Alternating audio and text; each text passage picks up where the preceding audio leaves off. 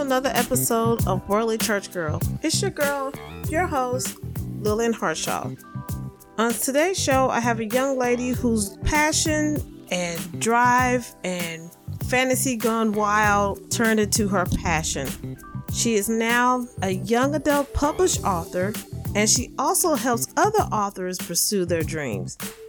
It gives me great privilege to introduce to you Miss Savannah Goins. Did you want to be a writer?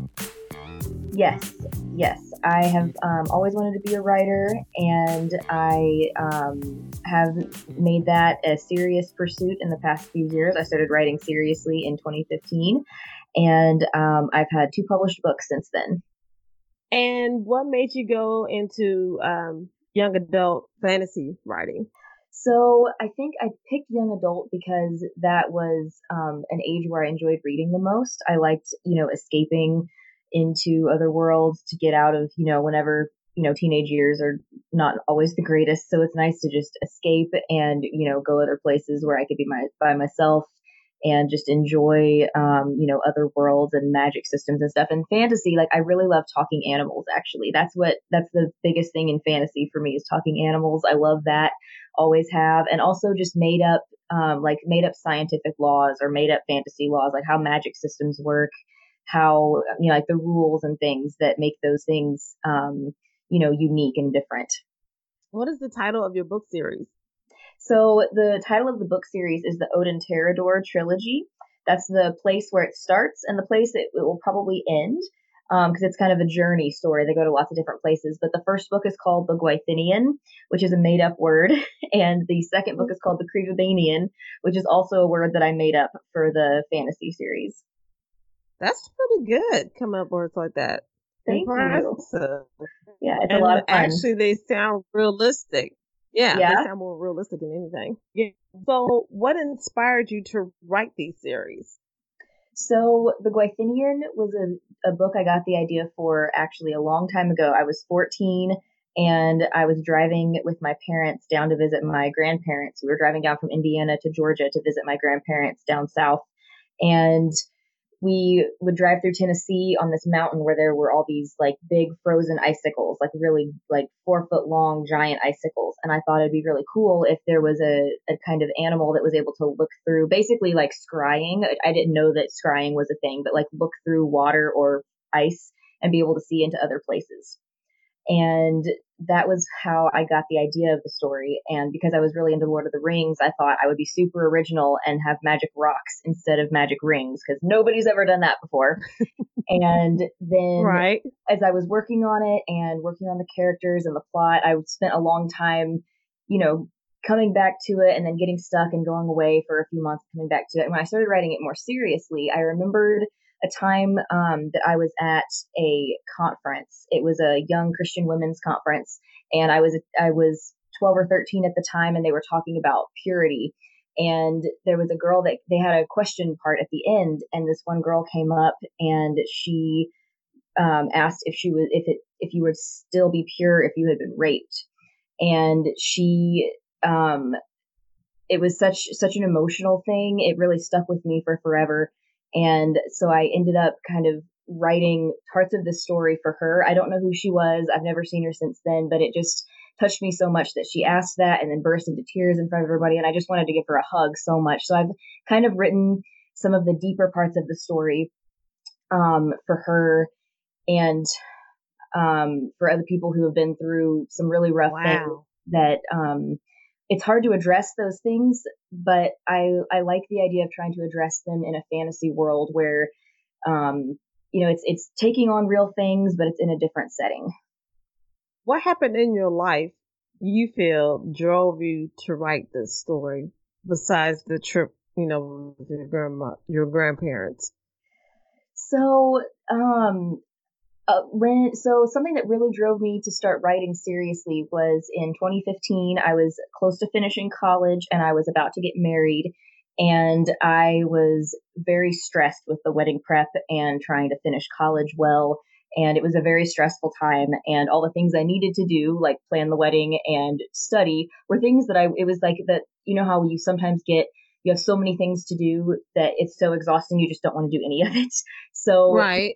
I was excited about getting married. I was excited about school. I loved everything I was learning in college, but I was exhausted of all those things just piling up and it being so much. So I ended up um, getting back into writing somehow when I had absolutely no time for it. And because I didn't have time for it, it was like I was getting away with something.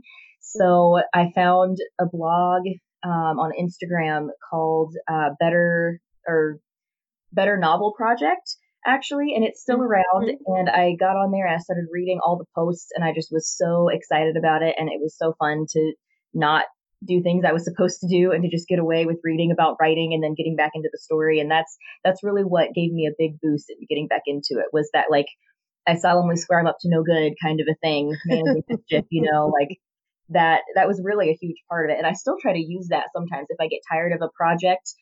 I'll try to like give myself a little time to kind of cheat and go work on a different project for a little bit because that it's just fun. Okay. Yeah. Now, I do have. Now, how do you find that time? I mean, just to make yourself sit down and write for a couple hours. It's How do you discipline yourself to do that? Yeah, that's a great question. That has been a process. I've been kind of trying different things throughout the past few years to figure it out. But one thing that has worked the most well for me is to actually get up at 5 in the morning and write for an hour before work. And I'm not naturally a morning person, so that's definitely been difficult for, sometimes, but I'm kind of addicted to it now. I started in 2017, I think. So it's coming up on 3 years that I've been getting up at 5 almost every day.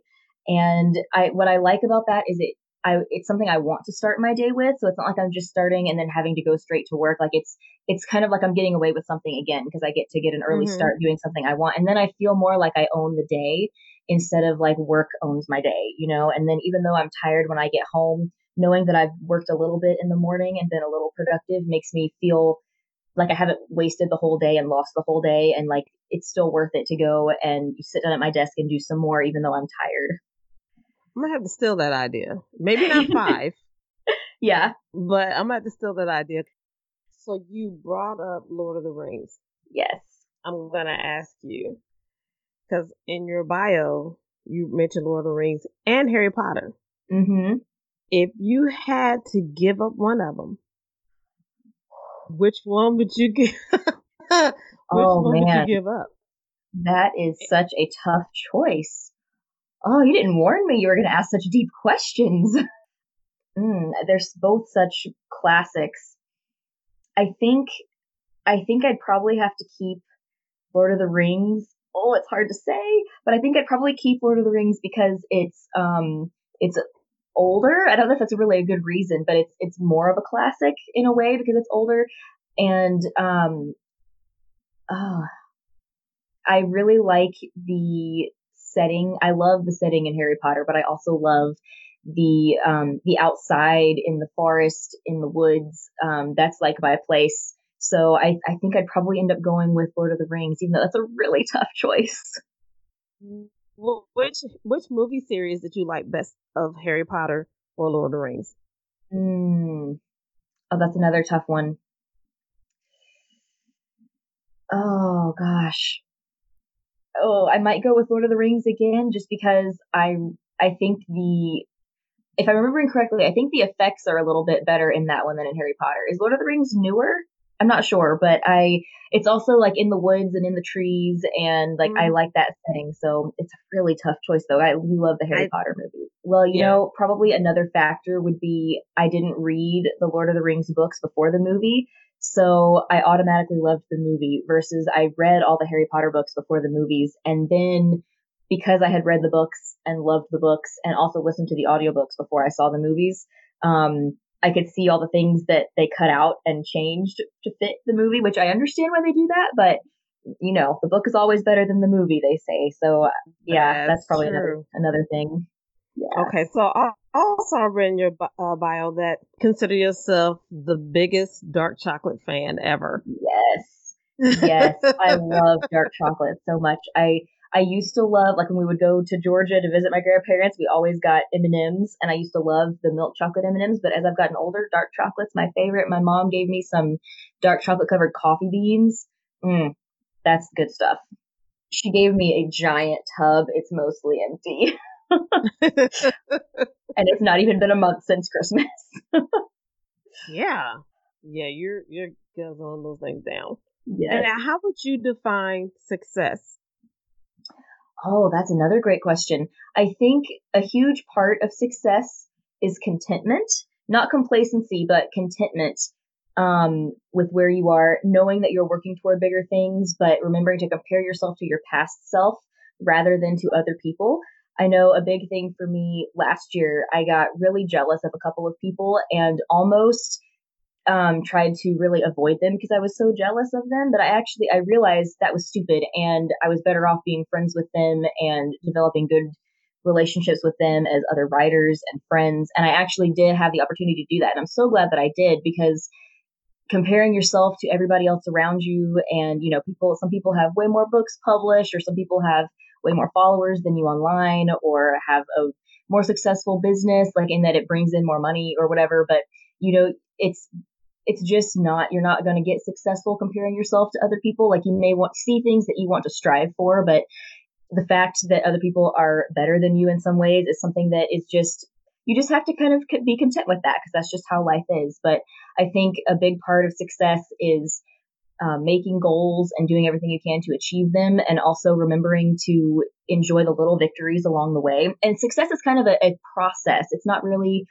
a place you reach and you've arrived. It's kind of a process, and you need to enjoy it because it lasts your whole life. And if you spend time being bitter about other people having more money or anything like that, that's not helping you be more successful or be happy in your life. So I think it's really a journey, and just being happy with where you are, striving for bigger and better things, but also remembering to celebrate the things you've accomplished and being happy where you are. That is a great answer. And the best part was the very beginning when you said success is marking where you used to be. That is Absolutely. a good point. Love that. I'm going to have to put that in my mental Rolodex. Oh, good. That's a good one. So what advice would you give someone who wants to be a writer? I would say, some people might expect me to say that you should write every day, but I'm actually not going to say that. For some people, setting that goal is really helpful, and it helps them with discipline. But I've found that it's helpful to write a lot, but making a rule that you must write every day can sometimes suck the joy out of it. And so it is beneficial as a discipline thing, maybe for a while, but I don't think that you have to write every single day in order to become a writer. I think you should, first of all, just do it, because if you spend a lot of time setting up the perfect desk, the perfect writing area, the perfect glass of tea or mug of tea, making sure you have like the perfect ambiance, you're never going to get around to it. So the thing is, a lot of times if you're trying to become, you're like, I want to be a writer, I'm going to start writing. And then you spend so much time in analysis paralysis, basically, where you're trying to prepare. It's good to be prepared, but if you try so hard to be prepared that you never actually get around to doing it, then you're not actually doing it. So I would say prepare a little bit, research some, but then just start doing it. And remember, you don't have to be perfect when you're just starting out. You just need to start. And from then on, you will always be better than you were before you started. I wish I would have talked to you when I first started writing, because every big author out there is saying, make sure you have, like you said, perfect desk and perfect off. If you don't have an office, just make sure you have a place designated for your writing, and do this and do that. And I went through all that hoopla, and I'm like, my book's still not finished. Yeah. It's really nice to have an office. I do have an office now, but when I first started writing, my husband and I lived in his grandparents' attic. Actually, we had just gotten married, and we lived in basically a bedroom and a half bath.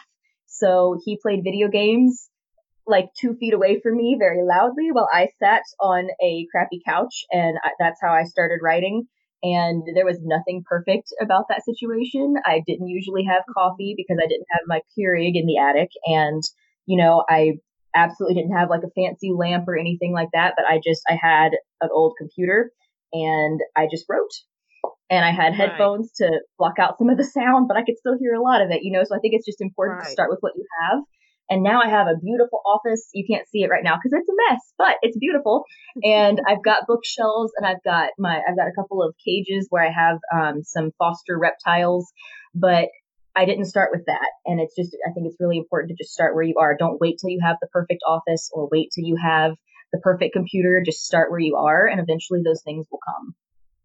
Do you have any new books in the works right now? I do. I have the third book in my trilogy, which is called The Cathaware. That one's in the works. I'm hoping for it to come out in 2021, but I have not announced a release date yet. I have one in mind, but I'm sitting on that for a little bit longer. I'll be announcing that in a few months, I think. And then I also have another book. Its nickname right now is Griffins and Turtle Magic, but it doesn't have an actual title yet. That's just what I've been nicknaming it. And I just finished the third draft of that and sent it to beta readers on Friday. So I've got I'm going to get some feedback on that soon. Now, can you give us like a little bit of a spoiler, a sneak peek, or what the book's going to be about? Just a teeny bit. Yeah. So for Griffins and Turtle Magic, it starts out with a character named Riander, who is a princess on the run from the homeland she's from, the wetlands, and she's running to the mountains. And she's been told her whole life how dangerous griffins are and, that they're kind of evil. And she gets up to these mountains and she finally finds a place where she can work. And she's a princess, so she's never worked before, but she's having to run away for reasons as yet undisclosed to the reader. And she gets to the mountains and finds out that they actually are keeping griffins there for some reason. They're actually trying to domesticate them, kind of. They have some up in a secret place, and every now and then she sees them flying around, and she is terrified of them. And when the person who just gave her a job ends up having to give that job to her friend for personal reasons, Riander has no choice but to go and work in the Griffin Hold because all the other areas around are too far away, and it's so wintry that she can't safely walk, travel to any other places around. So her only choice is to go work in the Griffin Hold with a very handsome person, a very handsome young man who is in charge of the Griffin Hold, and that's where the story starts. Wow! Now you're done with this book, right? Yes, it is. It's a complete draft. It's been through 2 rounds of revisions myself, so it's on the third draft. And now I'm getting some feedback from some other people. Okay. How nerve-wracking is that for you? Getting editing feedback? yourself. No, editing myself. Editing. Yes. So it's easier in a way now than it was. Starting out, I had no idea what I was doing, and it was very exhausting and stressful, and it felt like I wasn't getting anything done, because it takes so much time, and making decisions tires your brain out, and there's a lot of making decisions as you're trying to figure out which things to throw and which things to keep. And then you realize you messed something up and you have to go and put things back in that you just finished taking out, and it's a big mess. But as I've written, Griffins and Turtle Magic is the 6th full draft of 6th full manuscript I've written. So now that I've got all that experience behind me, I'm a little bit better at writing a rough draft, which makes the editing a little bit easier. But the thing is to just push through it. I know that's not like fantastically inspirational advice, but the only way you can get through it is just to push through it. And I think if you can set a goal for, you have to learn, it's something you have to learn about yourself. You don't just know it's going to take me so long to edit this book. But if you set yourself a goal and then, you have like some checkpoint goals to keep yourself on track so you don't end up getting way behind, see how that works. And then if that, just learn whether what you tried works. And if it doesn't, you can add yourself a little more time or a little less time. You can try to get an accountability partner. There's lots of different things you can do to kind of make yourself do it. But the key is to never wait to feel motivated because editing is hard and you're never going to feel like it. But if you want to have a completed book, you just have to do it, even though it is not the funnest thing. No. So do you just write your book, get done, and then go back and edit? Or do you write a couple chapters, go back, edit, move forward from that way? What is your process? I like to do more of a fast draft where I do start with an outline, but I like to write it all the way through. And if I'm really feeling tired of it, I'll take a break from it for a month or something like that. But if I'm excited about getting back into it, then I will go ahead and start revising after I've got the full draft. I Okay. think if as I'm going, I realize I needed to change something in chapter 3, I will put a parentheses note to myself about something I need to change, and then I will just keep going. And then the first part of my revising process is going back and addressing each of those parenthesis notes to self. Okay. Yeah. Awesome advice. Now, how can people contact you or find you? So I'm most often on Instagram. That's my favorite place to be. I'm trying to be on Twitter more, but Instagram is my place. So I'm on Instagram a lot. I also have a website, savannahjgoins.com. You can check out my books there. And I've got something I'm working on developing an ebook right now that's going to be a little handbook for how to make a media kit. Which I might have sent you my media kit, but it's just something that has like some like professional photography in it and a little bit about your books, yourself. It's something for creative entrepreneurs and artists that will help them be able to easily send information to people who want them on a podcast or who are interested in them guest posting. And that's going to be something that will be available on my website soon for free. Oh, wow. Nice. Yeah. Yeah. I was just about to, oh, the question. Are you horrible at Twitter like I am? Oh, so horrible at Twitter. I think I have like 200 followers and I've had a Twitter for 4 or 5 years and I just don't enjoy it as much as Instagram. I just love Instagram so much. Me too, but Yeah. Twitter is like, okay, so just make a random statement, typing in, and that's it. I'm like, I can't swing with it like that. I'm trying. Yeah, Like, it and makes no sense. there may be a way to mess with the settings, but I feel like I see like third level. I don't know how to describe it, but like not people that I know, but people who know someone I know, and I don't want to see their post. If somebody that I know shares something, then I want to see it, but I don't want to see something that my friend's friend likes because it probably has nothing to do with me, and so I feel like it's hard to enjoy my time on Twitter because I'm seeing a lot of stuff that I don't want to see, and then I'm like, do I need to go unfollow this random person? Oh, I'm not even following them. Why did I get shown this? So I'm an old lady with Twitter, and I need to try to figure out my better Twitter game.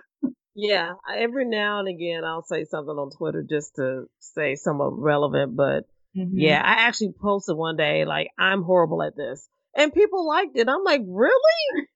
This is what y'all like? All the other stuff I didn't say it, but me saying I'm horrible, y'all like, yes, repost. I'm like, you know what? Whatever. Whatever works. Whatever works. Okay, I have one more question for you. Ready? Yeah. If you could have any song be your theme song when you walked into a room, what would it be and why? I have the perfect answer for this because I love music so much. I get so much inspiration from music. It's the song "I Hope You Dance" by Leanna Womack. Yes.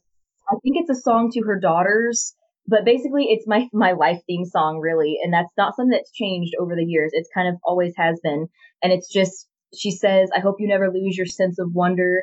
Get your fill to eat, but always keep that hunger." And that's like the success being a journey rather than a destination.